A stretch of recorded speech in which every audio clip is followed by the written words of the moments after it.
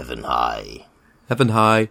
Welcome to Rumdoings, episode 216. Rumdoings at something.com, Twitter, the Facebook. You agreed not to do that funny joke anymore.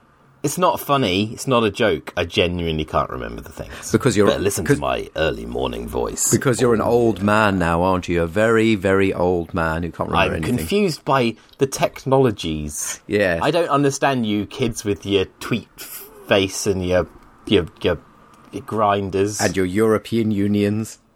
Oh, you young ones with your tapping away at your telephones and, I don't know, playing heroin on your PlayStation. What's the topic today? The topic today is it now time to introduce the death penalty for recording a song that sounds a bit like another song? I'm going to commit a capital offence now. Are you ready? Oh, you mustn't. Oh, I'm sorry. That's... in 40 or 50 years' time, you're in so much trouble.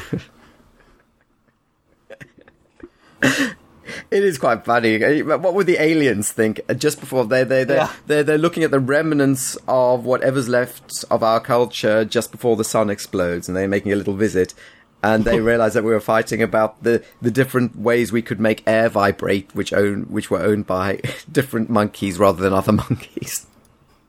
It's good times. Anyway, you're discussing the topic. Stop it. It is a fun topic. So, everything's good at the moment.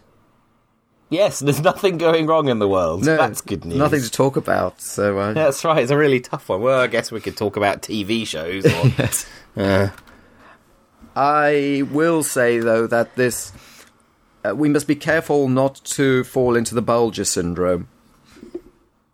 Which is what? All children are about to die because Jamie Bulger died. Yeah, and all MPs are about to die because Joe Cox died. You know, it's piecing together things. It sounds like this was a gentleman with severe mental problems who also happened to fixate those mental problems on various forms of white nationalism. That doesn't mean that every single person who visits an MP surgery is now going to shoot them. You know, no, this is true. We need to be careful. But I agree, but it also, you know, puts a crack in that door that we didn't know could open. It's yucky. I'm not even going to say a crack. I don't think this is going to lead to a spate of MP killings. Oh no, I don't think. And therefore, there isn't a crack. It's not. It's just a freak. It's like saying, imagine that she were walking outside her constituency and an oak tree fell on her, and then saying, well, all oak trees need to be felled now because they're going to fall on all our MPs. It's about as rational as saying that. So no, I disagree. What I do find interesting though is it shows that there were useful, interesting, personable, and principled people who could have led the Labour Party out there. So why did we have those idiots who stood and the profound idiot who won? That's what it makes me wonder. How many other people are out there quietly being far, far, far better than anybody in the leadership position now? There seems to be quite a few of them. Yeah. Lots of them in new intake last year, unfortunately. Well, maybe this means that the future is brighter for that party than we thought, because let's be honest, it's difficult to find the equivalent in the Conservative Party at the moment because they're all nutters. This is a point that I made on Twitter, and I think you might have even retweeted, and I've told other people about it, but I was just thinking how quickly something that was beyond the pale, anathema, as a political opinion, can suddenly can become mainstream. For example, 10, 15, 20 years ago, even Eurosceptics, if they wanted to be considered rational, never said, we want to pull out of the EU completely. It was always renegotiate. Yes. Let's make it more market driven. Let's use our veto more. Blah blah blah. That's what it was. The few people who actually wanted to remove themselves from the European Union entirely. Remember what John Major called them? I can't remember. He called them the nutters. That's right. You know, those were the nutters. That was the bon cuckoo, tambourine banging opinion that no rational person will have. Now, most of the Conservative Party has that opinion, including many people on its front bench, and it seems like more than half the country does. And it looks more than likely that come next Thursday, we will have voted for something that 20 years ago was a few madmen's opinions. Which gives pause, I think. Yes. It's but it's something I remember we've discussed this. I can't remember if I discussed it or I'm doing stuff. I've ranted about it elsewhere. But from 2007-ish, I would say, there was a resurgence. Now, obviously, this was done in the 90s as well. I'm not pretending it's new. But in 2007, there was a resurgence of the immigrants are asylum seekers. And so we took the word asylum seeker and we turned it into a negative. Was this just before the crash or around the crash? Well, this is when David Cameron came into leadership. And there was a big push to start turning the word asylum seeker into a negative. And then the immigration, so we started to talk about immigration, and immigrants became this really negative term. So all these terms that should have been positive, immigrant, asylum seeker, refugee, all these words that should be, should pull on our heartstrings rather than raise our ire, they started a long years-long campaign to make them into really bad things. I think now we're seeing the fruit of that. I don't think it's 2007. I mean, I remember university in 94, 95. There was a... Seriously, did you really just ignore the bit where I said, obviously this happened in the 90s? There were people there were people even in university, people who were friends who were going on about how we're too full and the immigrants, they need to stop coming. I said that it happened in the 90s and there was a resurgence started around 2007. I'd like to see evidence that it was a resurgence and not just a stable line of bigotry. I need evidence that there was a resurgence. It was the point at which the Conservative Party reconfigured into a force that could take power, basically. No, that's not true. At that point, Cameron was playing big society, compassionate conservatism game. That's wrong. Remember, that was we were going to be the greenest party ever. And Theresa May was talking about decontaminating the nasty Tory brand. We said we are the nasty party. So, no, I disagree. I mean, that can't have been... They were rhetorically the opposite at that point, surely. I disagree. You disagree that that's the rhetorical game they were playing? I remember that. Yes, I do. I remember that was the thing. But at the same time, hoodie, remember? Yes, I do remember. But I think that was a few years later. No, it wasn't a few years later. And then, if I remember correctly, William Hague with his baseball cap. Yes, we can't. You're just randomly jumping around the years now. Are you trying to deny William Hague wore a baseball cap? No, I'm not denying that. I'm saying that happened quite a few years earlier. Anyway, the point is there's been a very long campaign to make these into negative terms and to make immigration this really negative thing. And it's succeeded and it's won. And now we're seeing the fruit of that campaign. Well, no, I don't think it's a campaign. It's something that's happened since forever. I mean, the 19th century, the early 20th century, when the Jews immigrated here from the pogroms in Russia, there were campaigns. Well, that's different because they were Irish Jews, campaigns. Come on. There's constant campaigns. I need to see some evidence that anything extraordinary happened. I don't think anything extraordinarily did happen. I think what happened was in a sense, that's a more interesting story. That nothing concerted God, you're tiresome. A concerted effort by the right-wing press and the Conservatives who finally kind of came back together as one whole. As you say, having flipped from the few nutters to the majority opinion. No, but I think there's also a different... I find this whole narrative on the European Union very strange, and I'll tell you why. Surely, and I've wondered this, in their heart of hearts, UKIP and big Tories, what they really don't want is more Browns here. That's what they don't want, surely. Mm-hmm. Yeah. In which case, why are... and they know that the Browns are having more babies. So that's their primary issue. Okay, let's cut through, especially Muslim Browns. So therefore, surely inviting lots of pale Christians from Eastern Europe into this country to dilute all the Muslim Browns is a clever thing to do. Why are they even the most vehemently opposed to that? And they're kind of then giving, even though it's not true, but they're giving rhetoric to, we'll get more people from the Commonwealth. That doesn't make sense to what I understand is that their true fear and racism. I genuinely have never understood that one. I think something changed. I think their racism broadened. There was something about, your telephone. It's yours. It's not mine. It is. Something about the racism broadened to include Eastern Europeans. Yes, but it's almost that's the primary one now. That's what it's so strange. And I don't understand what caused it. Whether it's just fear of numbers. Maybe it's fear that you can't spot them if they're in the streets. You can't immediately tell the difference. Well, maybe that scares them. that is a very, very primal racist fear, and indeed is I don't know if you remember in Merchant of Venice, Shakespeare's gets Shylock to say, "Hath not a Jew eyes," etc., etc., and Shylock apparently goes on to discuss exactly how Jews are very similar to real people.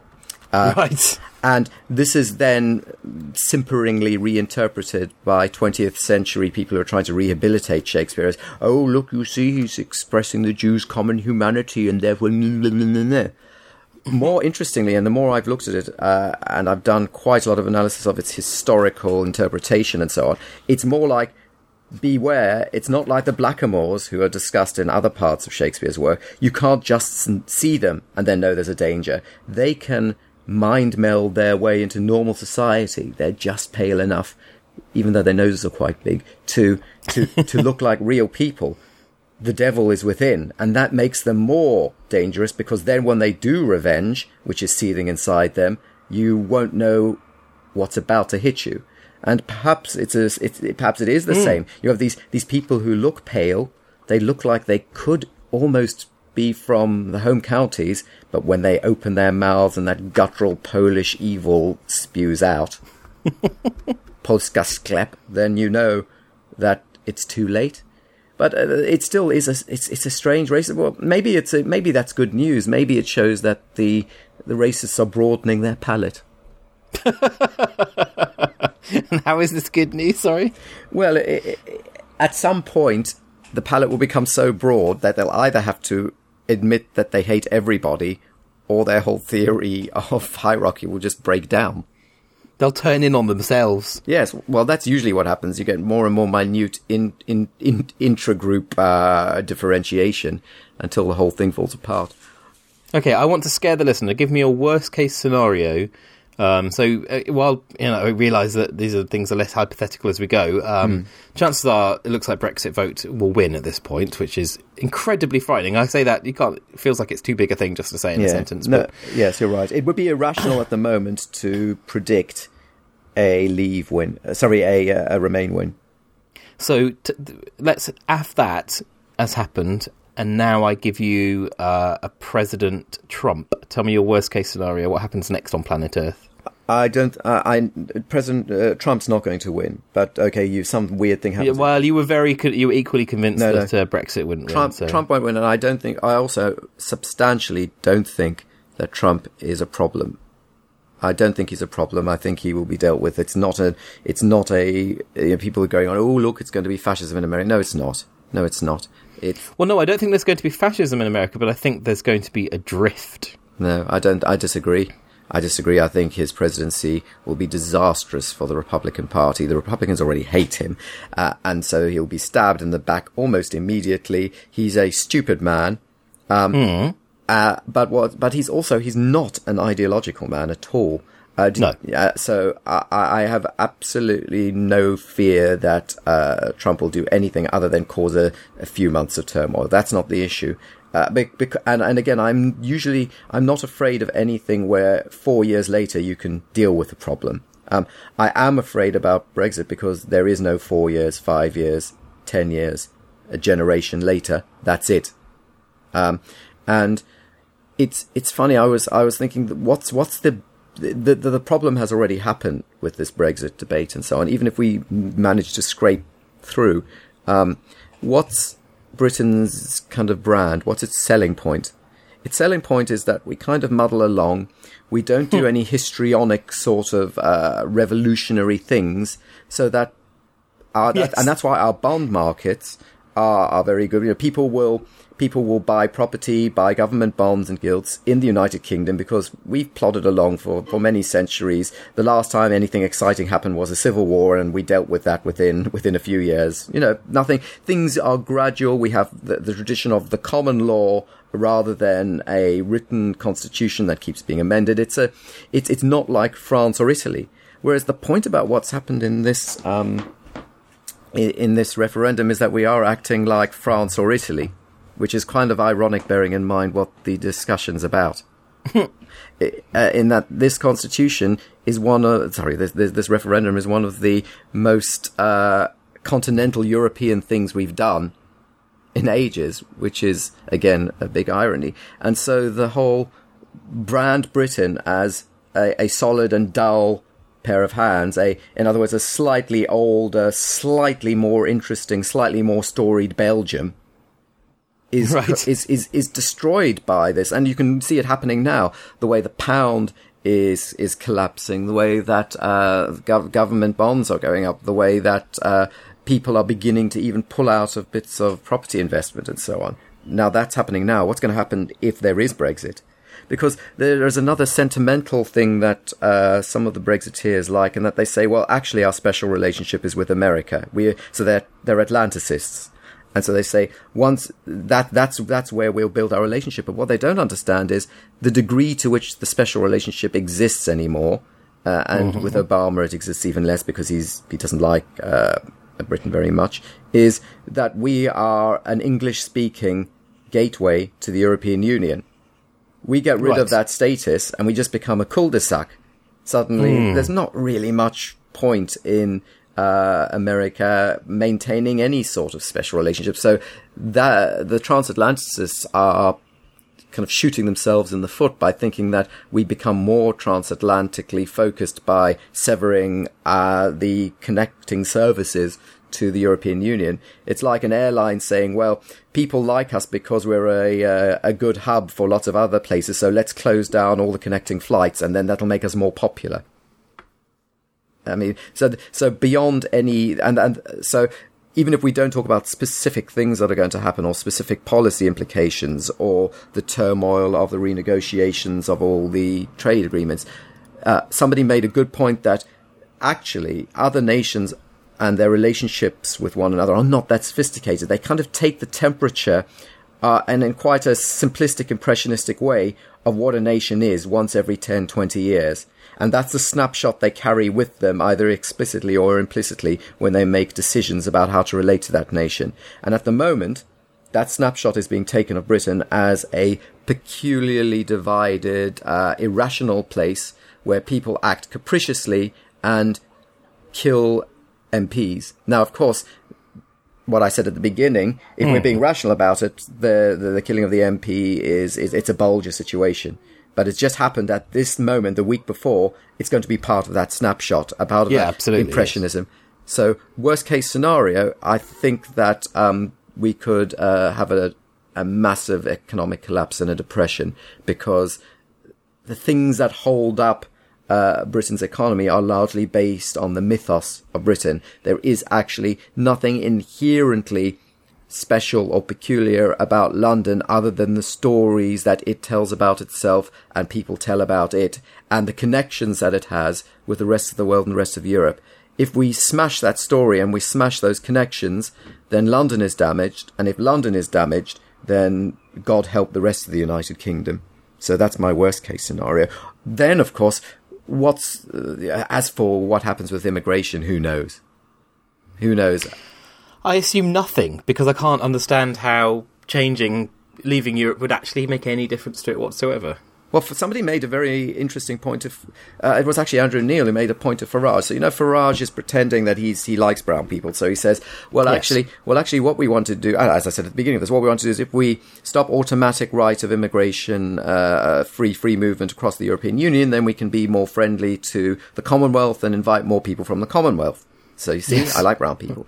And then Andrew Neil said, well, yeah, nearly 200,000 people came from 168,000 or something came from the European Union last year, and 180-something thousand came from non-European Union immigration.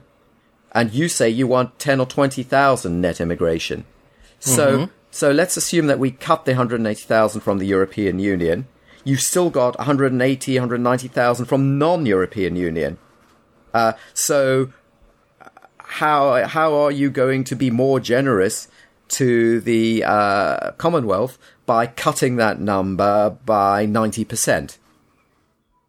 And Farage said, Look, Andrew. Except for I said, look, Andrew, I'm just going to have a fag and a pint of beer.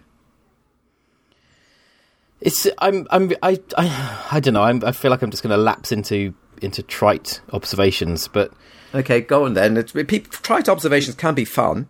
May I? Yes, you may. Just as a part of therapy. Thanks. I was just thinking to myself before we started this that I think that Rum Doings is a bit like your weekly therapy session. So when we don't do it, you get quite agitated because you haven't seen your therapist. Yes. Ditto. Anyway, well, I actually have a real therapist, which helps. No, I'm better than your real therapist. You are much better, obviously. Yeah. And I'm far cheaper.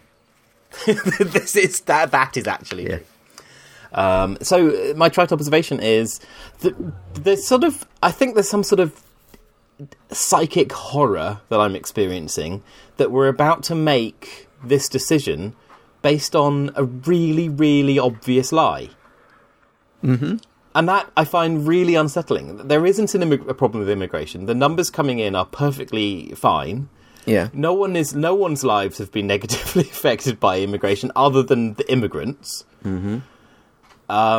There isn't anyone who's lost their job because of Polish immigrants. Let's not say Let's not say there isn't anyone because you open hostage fortune. Let's say the numbers are a rounding error. It's a true. Fair enough. So there'll be some bloke special who was lazy. Cases. Yeah, and he was lazy and useless at his job, and they finally fired him when someone better came along who just happened to have a different accent. And he's going to say, "Oh, bloody immigrants." Yeah. But the numbers coming. We're not running out of room. We're running out of housing for very specific reasons that have nothing to do with immigration. Yeah. We are having problems with school places that have nothing to do with immigration. We're having trouble in hospitals that have nothing to do with immigration. And blaming it on immigration, just all that does is guarantee that none of those problems will be addressed. No, again, I think you need to be careful.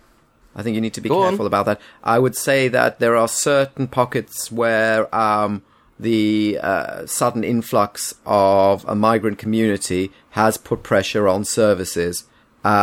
The responsive way of dealing with that is to increase the capacity of those services. It's not particularly complicated, and there is an additional tax intake. There's a net tax intake from migrants, so that should be more than possible. So what that suggests is that the government has been complacent and irresponsible in not predicting and planning for this. But then again, to blame migrants for that is stupid because we are probably going to have power. Oh dear, kill him. Hello, Toby. Yes, well, you need to come and talk to Uncle Nick. We are probably. When Judy used to do this. Toby, can you tell Uncle Nick about your elbow? No, I don't want to hear about his elbow. Toby, can you say thermometer? Very good. Well, we're probably going to have power cuts next winter because the government failed to predict that closing down lots of coal power stations while closing down some nuclear power stations and not building any other power stations would lead to possible power cuts. That's not the fault of a nuclear power station or coal. It's the fault of the fact that there hasn't been proper planning for pretty obvious contingencies. So to blame the immigrants for the fact that there's pressure on schools and pressure on. Actually, shall we just stop then? No, I'm just saying goodbye to Toby. Oh my goodness, this is glorious revenge for a couple of years ago. You used to find it hilarious when Judy did this. Judith was far better behaved than that wretch because he's male. Oh, I see. Anyway, carry on with your boring thing about schools. I can hear his privileged, toxic masculinity. He was mansplaining to me while I was trying to discuss something. Well, that's not fair. I mean, he hasn't actually explicitly identified as male, so he may not be male. I apologise. He has a wawa at the moment. That's his only identification. That's nothing to do with being male. I know. That's all he understands at the moment. That's what I'm saying. You hideous. That's all he understands. He's the hideous one. He is the hideous one. Sorry. Anyway, stop your nonsense. So my point was, I don't think you should pretend that there, in all cases, there has been no pressure that can be related to. But what I'm saying is, it's much more complex than look at these hordes of wasters who've come along and pushed all the nice British people out of the way. It's completely their fault. But of course, to have to discuss it at that nuance, people go, blah, blah, blah, blah, blah. I'm just going to bring my son in to talk about his elbow. That's pretty much what happens. That's pretty much what people do. I was not coping. My racism was not coping. Because people don't want to discuss complexity and nuance. I mean, Dr. Goldacre showed that. You can't discuss things in a nuanced or complex way. It's impossible to do that in the normal democratic discussion. People blame politicians for sound bites, but actually sound bites are the only way that the electorate can understand and discuss things. It's as simple as that. And unfortunately, there are juicier sound bites to be had. Yes. With this particular angle. So, that's good. It's good, isn't it? So, the incredible stupidity of the human race. But also, the Brexit campaign has been a better campaign. Oh, yes, definitely. But it doesn't help that you've got leader of opposition who very clearly wants to leave the EU, who has to pretend that he doesn't, who is incompetent even when he does believe in things passionately, and is unable to express that belief in a way that is persuasive. So when he actually doesn't believe the things he's being forced to say, well, you don't need to imagine what would happen. It's happened. Yeah, and it's, and unfortunately the internet has a permanent record, and so we can all go back and watch clips of him in the 80s railing against the EU. I actually blame Corbyn for this more than pretty much anything I think else. so too. I think when all is done and dusted, when it's all settled, we can look back and go, yeah. Thanks, Mr. Corbyn. Thanks for, so what's happened is you've got the Conservative Party in this bizarre situation of being completely split down the middle and fighting with itself, and yet still being the dominant power in this debate. And Cameron and Osborne providing compelling reasons to stay in the EU, but burying them beneath threats and what the fearmongers call Project Fear. That, by the way, I think is the cleverest thing the Brexiters did. It is very clever. It's label the other side Project Fear. That was a very clever piece. It is. People don't understand politics. that the rhetoric, just labelling things, is the cleverest thing you can do in politics. It's like Trump with his crooked Hillary tag. Yeah. And then Hillary went on about, and people put out some sort of bland 10-paragraph discussion of Trump as a demagogue. Blah. Nobody cares. What they hear is crooked Hillary, and it sticks. Project Fear. She's only just, in the last couple of weeks, she's realised that, and she started referring to him essentially as Hitler, and that's beginning to get some traction.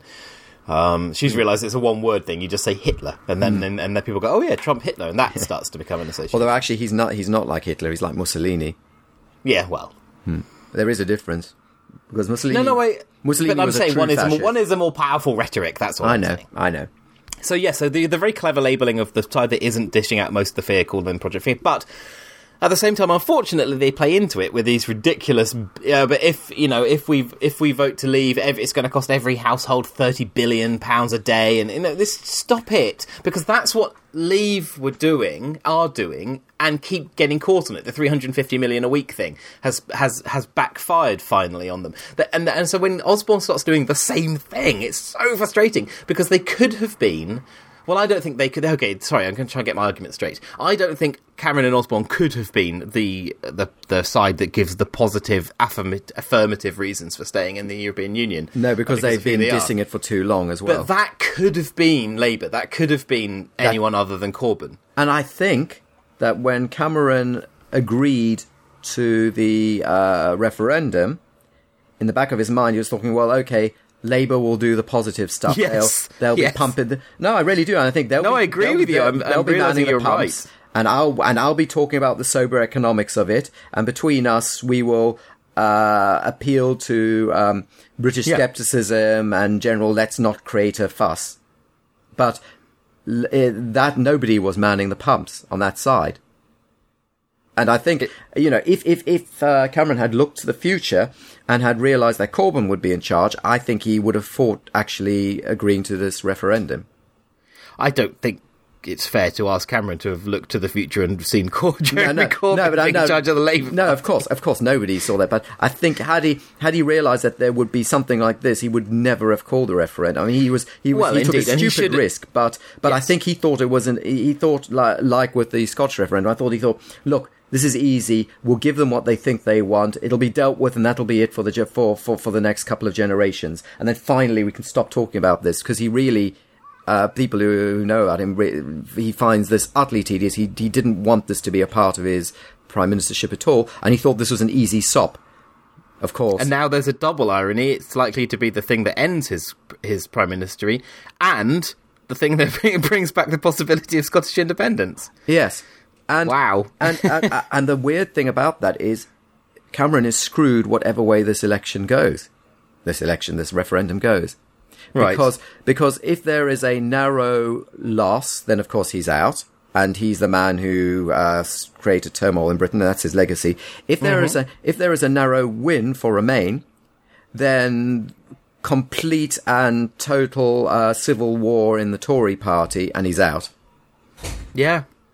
So he's... Yeah. I'm sorry to use hoists and petards here.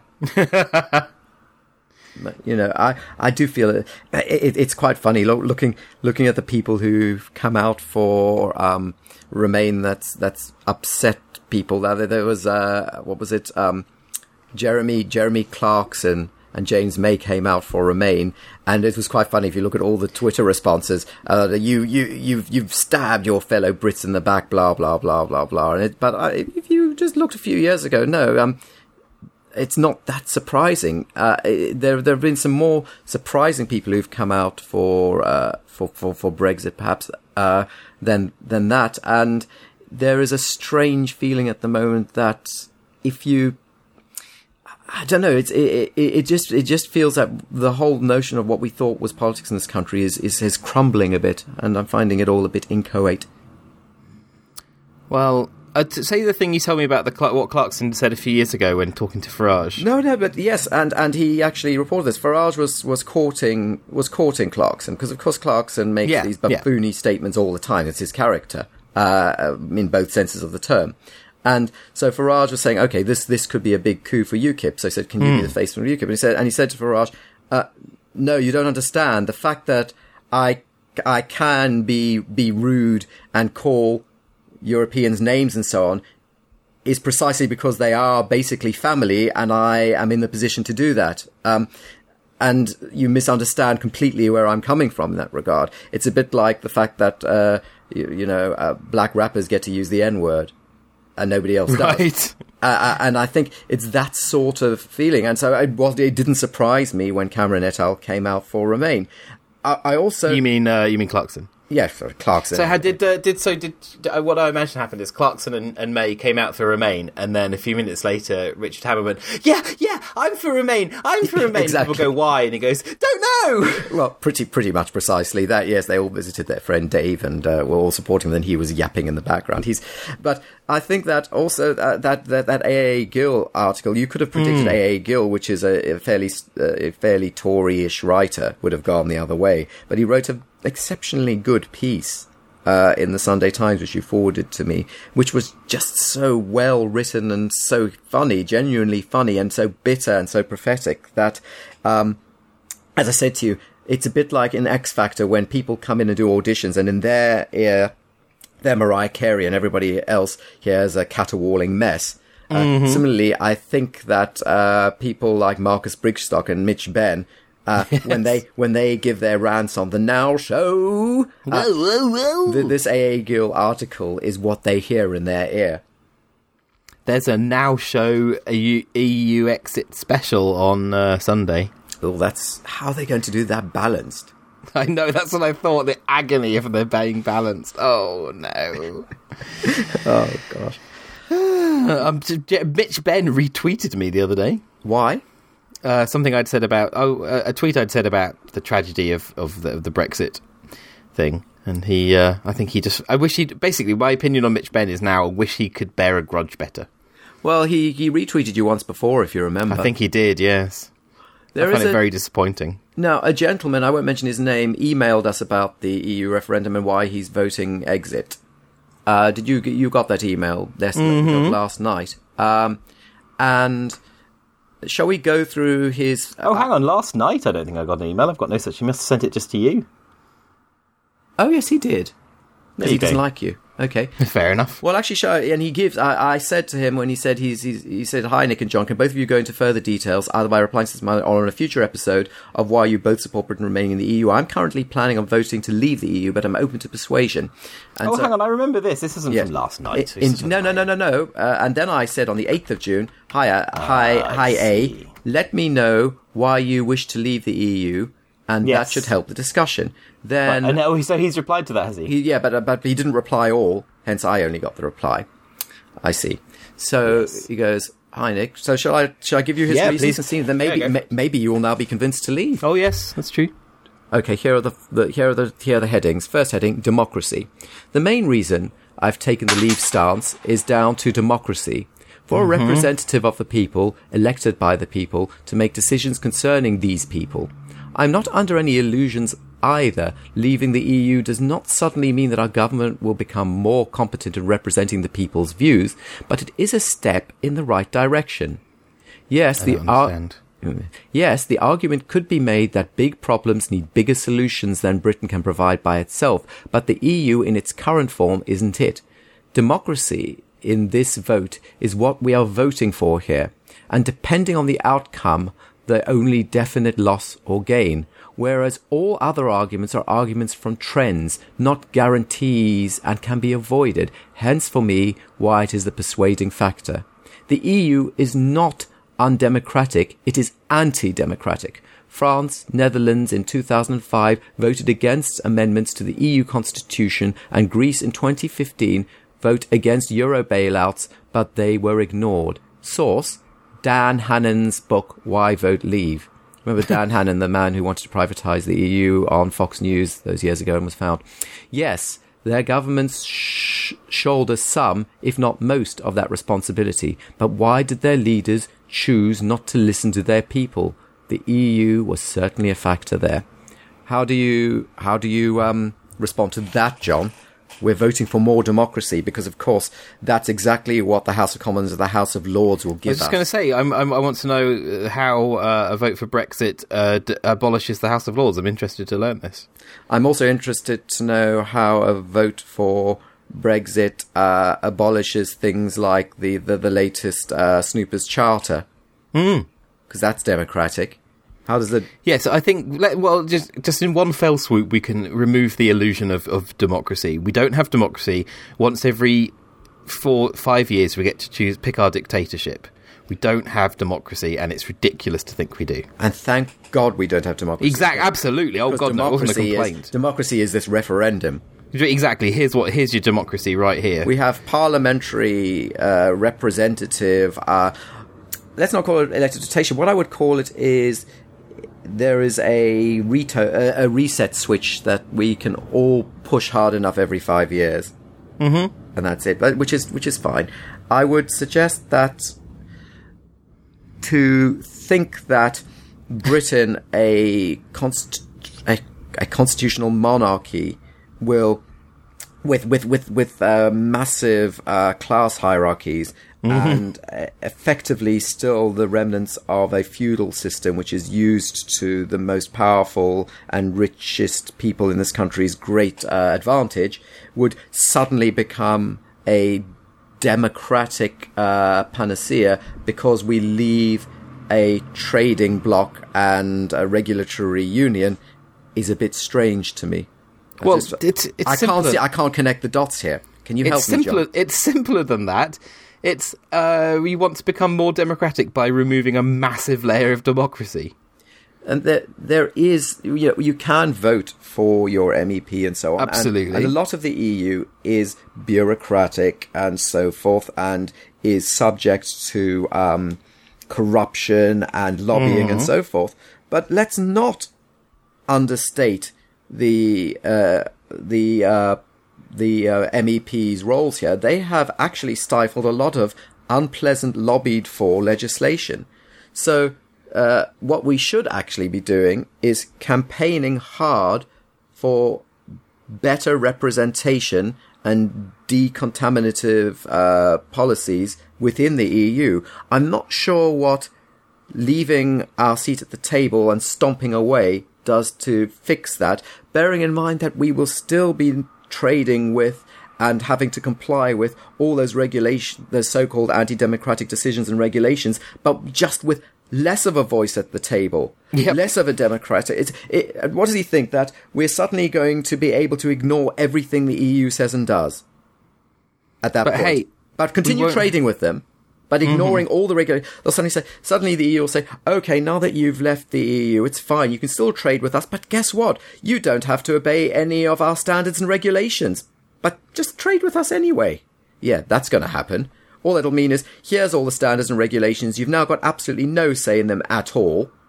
Good luck with that. And we can arbitrarily add tariffs. So if we want to say, from now on, Britain, you have to stand on your head and sing the Marseillaise if you want to sell us your services and goods, we can do that. And you know what? There's bugger all you can do about it because you have no seat at the table at all. So how that makes it more democratic and makes our future more democratic, I'm not sure.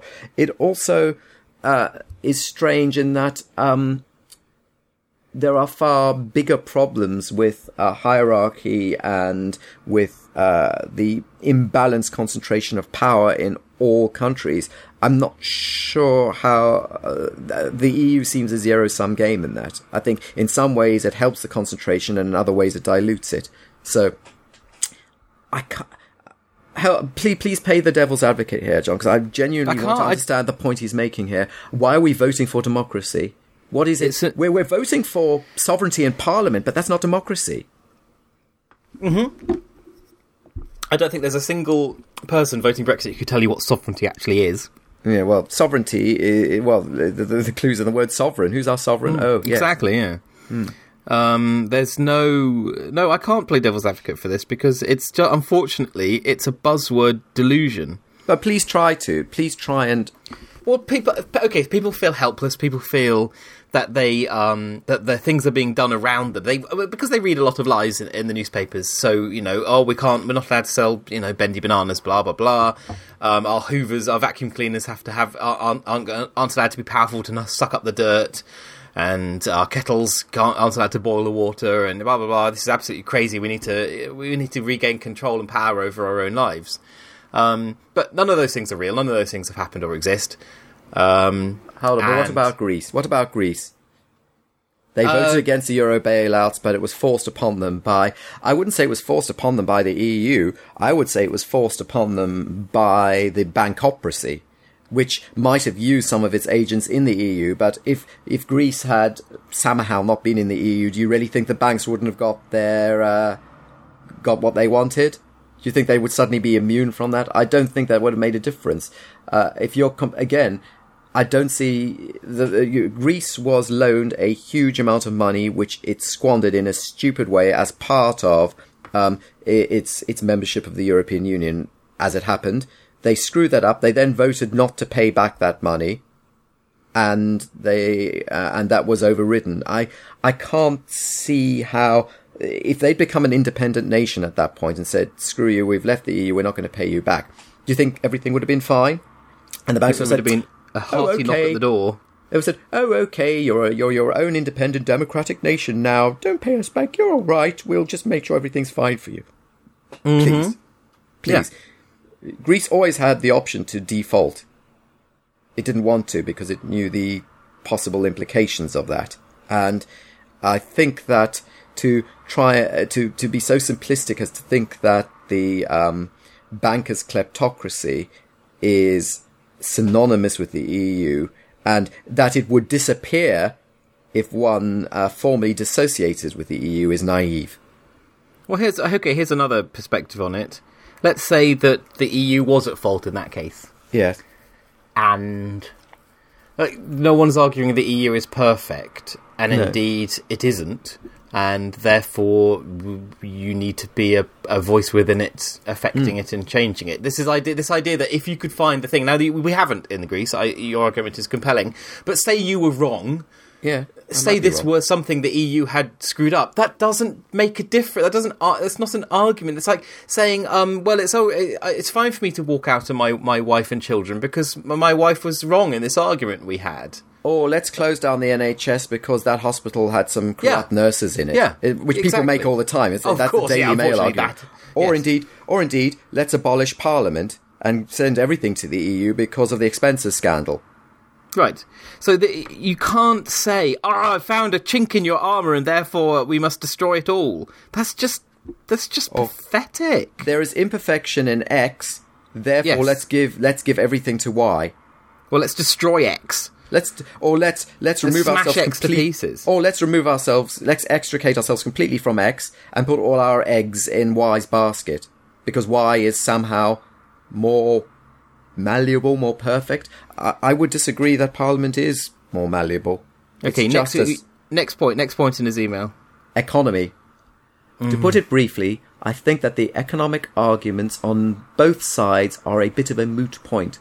Yes, after an exit from the EU, there will be an economic hit, as with any market once uncertainty is injected into it, which I think the current Prime Minister could mitigate if he wasn't fanning the flames, as I think the uncertainty element could be quashed for either outcome, meaning the markets and thus the people won't have to take a hit. From my understanding, inside the EU, Britain has more obstacles to go through to make big trade deals with prosperous trade blocs, having to get permission of sorts from the EU before it does so. However, as far as I'm concerned, businesses make trade, not governments, and wherever is the most beneficial for businesses to make deals is where they'll make them. If we leave, I see our economy prospering, not floundering. We have the potential to streamline necessary regulation and remove unnecessary regulation to make Britain a better place for business. Oh, God. He's read a book. Dan Hannon's book. Mr. Privatise the NHS, Dan Hannon's book, yes. It's naive in extremis to suggest that once you've left a trading bloc, you'll suddenly no longer have to adhere to any of the standards or regulations of that trading bloc. All it means is that trading bloc can be much more arbitrary in what it demands of you, tariffs and so on, and B, you will have absolutely no say in anything iniquitous in that trading bloc. It will be nothing to do with you. All you're doing is you're removing any possibility of influence on that trading bloc. Now, you could say, fine, we're not going to sell you our services or goods or whatever. Protectionists within that trading bloc will be more than delighted. So, no, I disagree. And every trading bloc has its own rules and mores. So a company can't just say, actually, I want to trade with you and I'm going to do it, and tough luck. As for the streamline regulations, which regulations, unless you name a regulation you want to streamline, I'm not taking that argument. Well, and then that's the bendy bananas crap. Or perhaps the regulations you'd like to streamline are the regulations that were streamlined before the massive 2007-2008 banking crash caused by the streamlining of those regulations. Maybe those ones?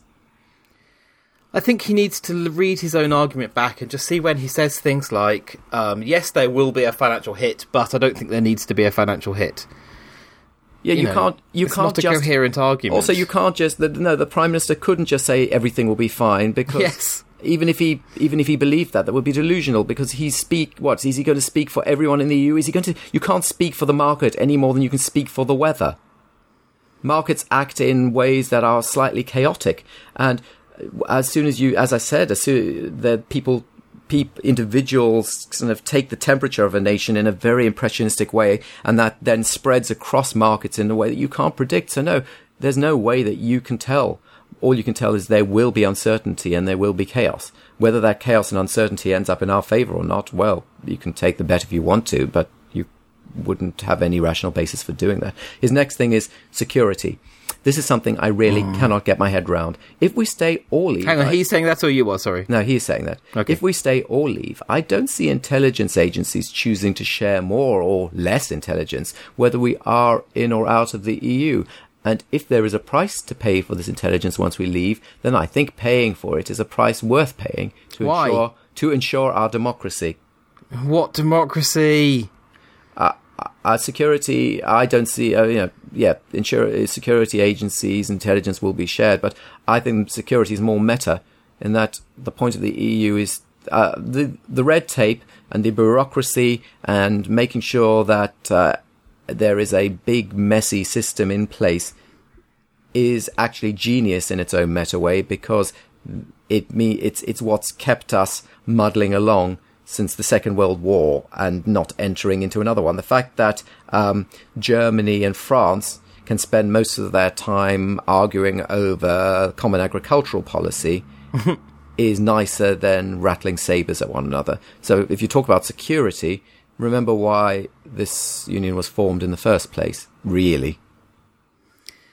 It's easy to forget what Europe was like before there was any... God, yes.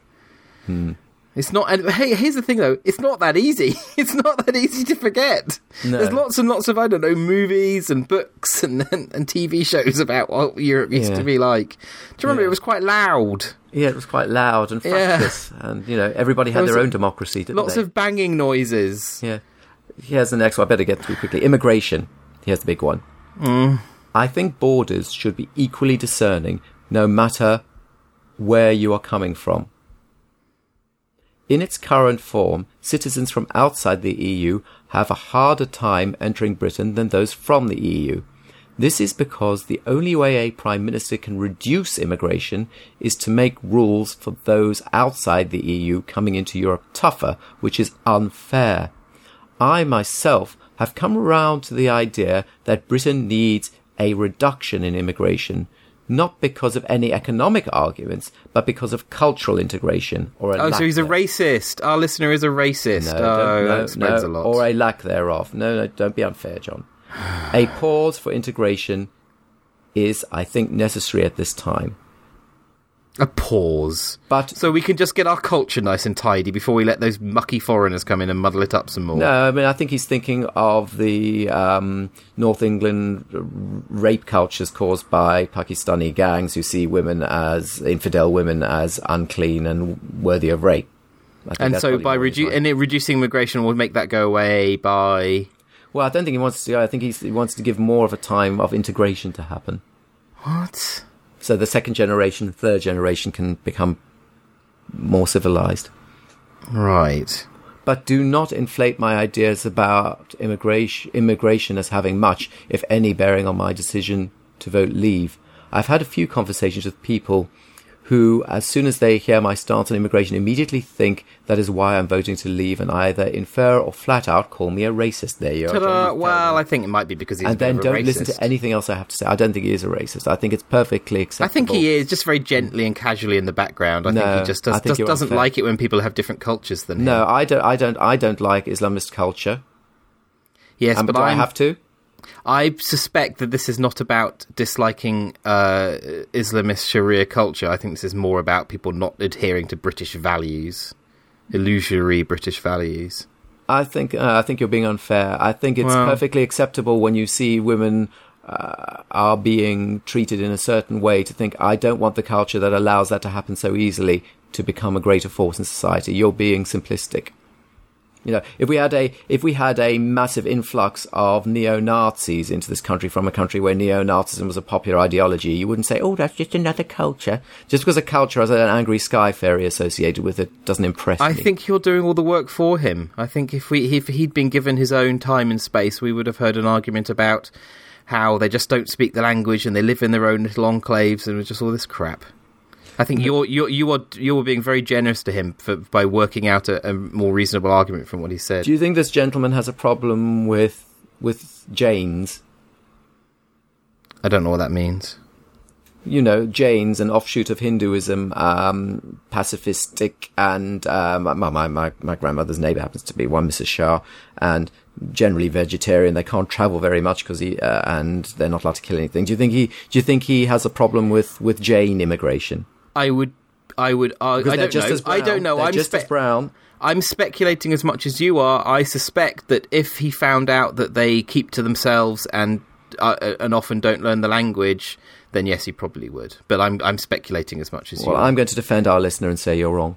Okay. Because I respect the listener and you... Well, my point you're point racist is... against the listener. My point is we don't know, and his argument is so vague that my conclusion is equally as valid as yours based on what he's saying. I will agree, because he needs to be more and he precise. Needs to know that. Then my point is, he's probably not a racist, I concede to this, but he needs to know that my interpretation of his words is equally as valid as yours, and that's how poor his arguments are. Exactly, I would agree. He needs to state his specific claims with data and with very precise arguments rather than this vague hand waving. I will agree with you. If you, and I would also say, name names. Don't just say a pause for integration. If you say there is a damaging Sharia Islamist culture which is actually oppressing mainstream Muslims as well, etc., that's fine, and we can have a discussion, and we can say, well, what can we do about that, and so on. If you just wave your hand and say, integration, I don't care that people are speaking other languages. The fact that somebody comes in, and indeed has happened, and runs and brings in his family to run a Chinese restaurant, and within the back of the restaurant they can't really speak English.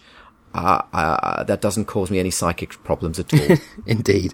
Yeah. And I don't know, Spain seems to be coping with all the British people that can't speak Spanish. No, that is pretty disgusting. It is. No, I mean that. I'm not being funny. No, I disagree. I do not think it is necessary for a British person who moves to Spain to be able to speak the language. I think it's probably more necessary for them not just to be a bunch of arseholes. That's the slight difference. I think they should be polite and learn the language. Well, you're being a hypocrite then. I'm not being a hypocrite. I'm saying that I think that it is always good to learn the language. And usually you just said you don't care if people in a Chinese restaurant don't learn the language, with which I agree. But now you're suggesting that when it's British people, they should. I'm saying the people who are brought to the back of the restaurant to run it and so on, I think it is better that they do for their own sakes. Oh, sure. And I also do care. And the reason I don't care, actually, is that the second and third generation will learn English just fine, as it always happens, because they have to, and it's just osmosis. Similarly, the point about the expat Brits, though, is that, of course, they're all barren and infertile by the time they move there, so the chances of their having any children in Spain are very limited, so it's a moot point. But I still think they should learn Spanish just because they're hideous people. Well, they are hideous people. And that would help them to enjoy the culture they're living in more anyway, so for their own sakes. Anyway, last point here is funding from the EU grants. I've seen scientists who are worried about the EU science budget and other EU grants being in jeopardy if we leave the EU, but I don't see any chance of that happening. The UK is a major contributor. No, here's why. Yeah.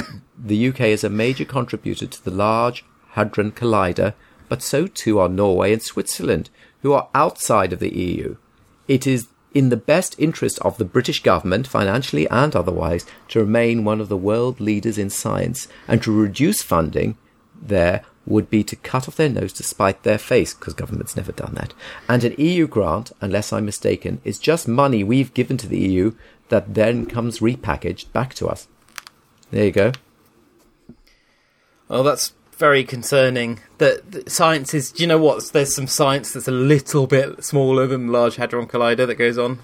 I think also there is a bigger thing with science, though, in that there are lots of scientific coalitions, university coalitions, where the whole bureaucracy of transferring people and data and discussions and conferences and everything happens within something that's facilitated and oiled by there being an EU. So you don't have to go through the whole rigmarole of, ironically, the whole rigmarole of inter-border bureaucracy every time you want to share a paper. I can speak specifics here. Laura spent a couple of years working on a project involving nanoparticles, which was done in cooperation with the Danes and the Italians, I think. So there you go. Yeah, it's normal. It's normal for these pan-European projects to take place. And the EU helps that to happen. It would be far more difficult if that weren't available as a substrate. So no, it's not just the funding. It's the never mind the fact that the British government has massively cut back on the investments in science over the last 10 years. Oh my goodness! Oh yes, it's almost like they have cut off their nose. It's already happened. Yes, indeed, the EU funding, that forcible repackaging of funding is almost the only reason why there is any science funding left in the country anyway. Get rid of that. If we get rid of it... Fortunately, when we get our democracy back, there'll be no pesky science funding at all. But hooray, that's what the people will want. Oh, finally, some democracy. We'll be able to vote on every decision the government makes once we're out of Europe. Of course, once we get our democracy back and we've pulled out of the ECHR and so on, we can then democratically vote back the death penalty as well. That's true, and probably will. Yes. I genuinely wouldn't be surprised at this point. No. I mean, we know that for a fact that if there were a referendum on the death penalty, it would be reintroduced into this country. Oh, only for the pedos and the kiddie murderers. Yes. But it would... But it would be reintroduced by democracy, by your glorious democracy that we're going to return. It would be. And here's the final thing. The EU is anti-competitive. As big companies can afford to abide by the many regulations set by the EU, this means that smaller companies have a bigger cost of entry into a market than perhaps is necessary. There is an assumption here that not all the regulation is necessary, and from what I've seen, I'd have to stand by that. Okay, let's assume he's correct. The regulation is a burden, blah, blah, blah, right. And it's not necessary. How does removing oneself from the EU mean that suddenly a little company will find it easier to trade with Germany, who will still demand that that little company be bound by these regulations and perhaps more because they no longer have the equal rights protection that the EU would give them. It's almost like it would make it harder. Taking this argument completely into account, even taking all these presumptions into account that there are burdensome and unnecessary regulations that preferentially treat big companies, how does removing yourself from the EU and still attempting to trade as a small company with the EU, who will still demand same regulatory compliance, just that you no longer have a say in those regulations, how will that help the small company? Can you explain? Do the devil's advocate thing again. No chance. It's difficult. Silly. That one. It's just silly. It's silly. It's because it's ideological, and so therefore you'll say any old argument to justify it to yourself. It just feels Europe feels wrong to people. It just feels wrong. They're taking our money and giving it back, and they're it's bureaucracy. It's not us. It's other and bureaucracy and red tape and blah blah. UK's influence. I think maybe what people need to do is just to apply the health and safety argument. People say, "Oh, it's health and safety, bloody health and safety." Think about what health and safety is and why it exists, and think. Go to the website that debunks all the myths, the government website that does sarcastic cartoons about this rubbish. And then just think what health and safety actually is, how it's there to protect people, to help people not be dead. Also, what's interesting is all health and safety legislation comes in after a string of tragedies. Yes. It doesn't just come in there because there's somebody who's sitting thinking of ways to make people's lives more difficult.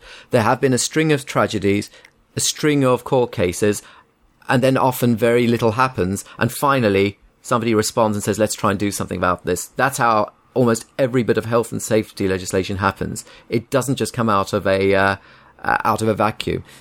Let's think about why there are rubber mats underneath swings and things now. It's not because there was a busybody. It's because lots of children, it was the late 70s and early 80s, smashed their heads when falling off swings and died. And then finally there was legislation. There was a lot of campaigning for it, actually, and it took a long time. But I remember when I was a lad, you could just wander onto a train track. Health and safety doesn't let you do that anymore. Yeah. That's literally true. When I was a kid, you could walk onto the railway. You can still do it if you're naughty. It's so good. And I remember in the 80s, all these horrendous stories about kids being killed on train tracks, and these advertising campaigns to try to encourage children not to play on train tracks. It still happens occasionally. Occasionally. Yes, I know. But now at least it's a little bit harder. At least there's a fence to climb over now. Yeah. If you can take your brain to embrace health and safety, if you can just press flush on your Daily Mail instinct and say, actually, let me look at what health and safety really is. Can I find the truth in it? Then use what you learn from that process and apply it to the European Union. Here's the final point. UK's influence on the EU. Diddly squat. Every legislature nothing. We have no influence. No, here's what's interesting. Every legislature proposal that the UK has vetoed, the UK lost the vote. That's an interesting misunderstanding of what the word veto means. It's also an interesting misunderstanding of what democracy is. Yes. Which I thought we wanted more of. Yes. So there you are. I'm going to vote Brexit now because you're nasty to our listener. Okay, you've got to go. But let's just say to final, we've been very pessimistic. Sorry, yeah, you've got your meeting, haven't you? Yeah, I do. We've been very pessimistic about the vote on Thursday. But the truth is, if a lot of people who are the kind of people who listen to this podcast not that listener. Not him, obviously. But we only have one listener, so you have a conundrum now. You're right. Oh, dear. Go and vote. Just go and vote. Go and vote. It could make a difference. If the problem here is you've got a vote for change, and therefore people who want change get off the bottoms and go and do it, and people who want things to stay the same think, well, sitting still makes things stay the same. And old people. Yeah, no, but yes, I agree, old people and young people. But the more key point is the instinct for staying the same is to sit still and do nothing, but that's not the case here. Yes. You have to get off your bottom to make things stay the same. Yes. Oh dear. I feel a sensible voting. Well, we'll probably we'll record next week just after the vote, shall we, and see what happens? Well, I should imagine so. Gosh. Good luck. Have a nice conference call. Auf Wiederhören. Bye bye.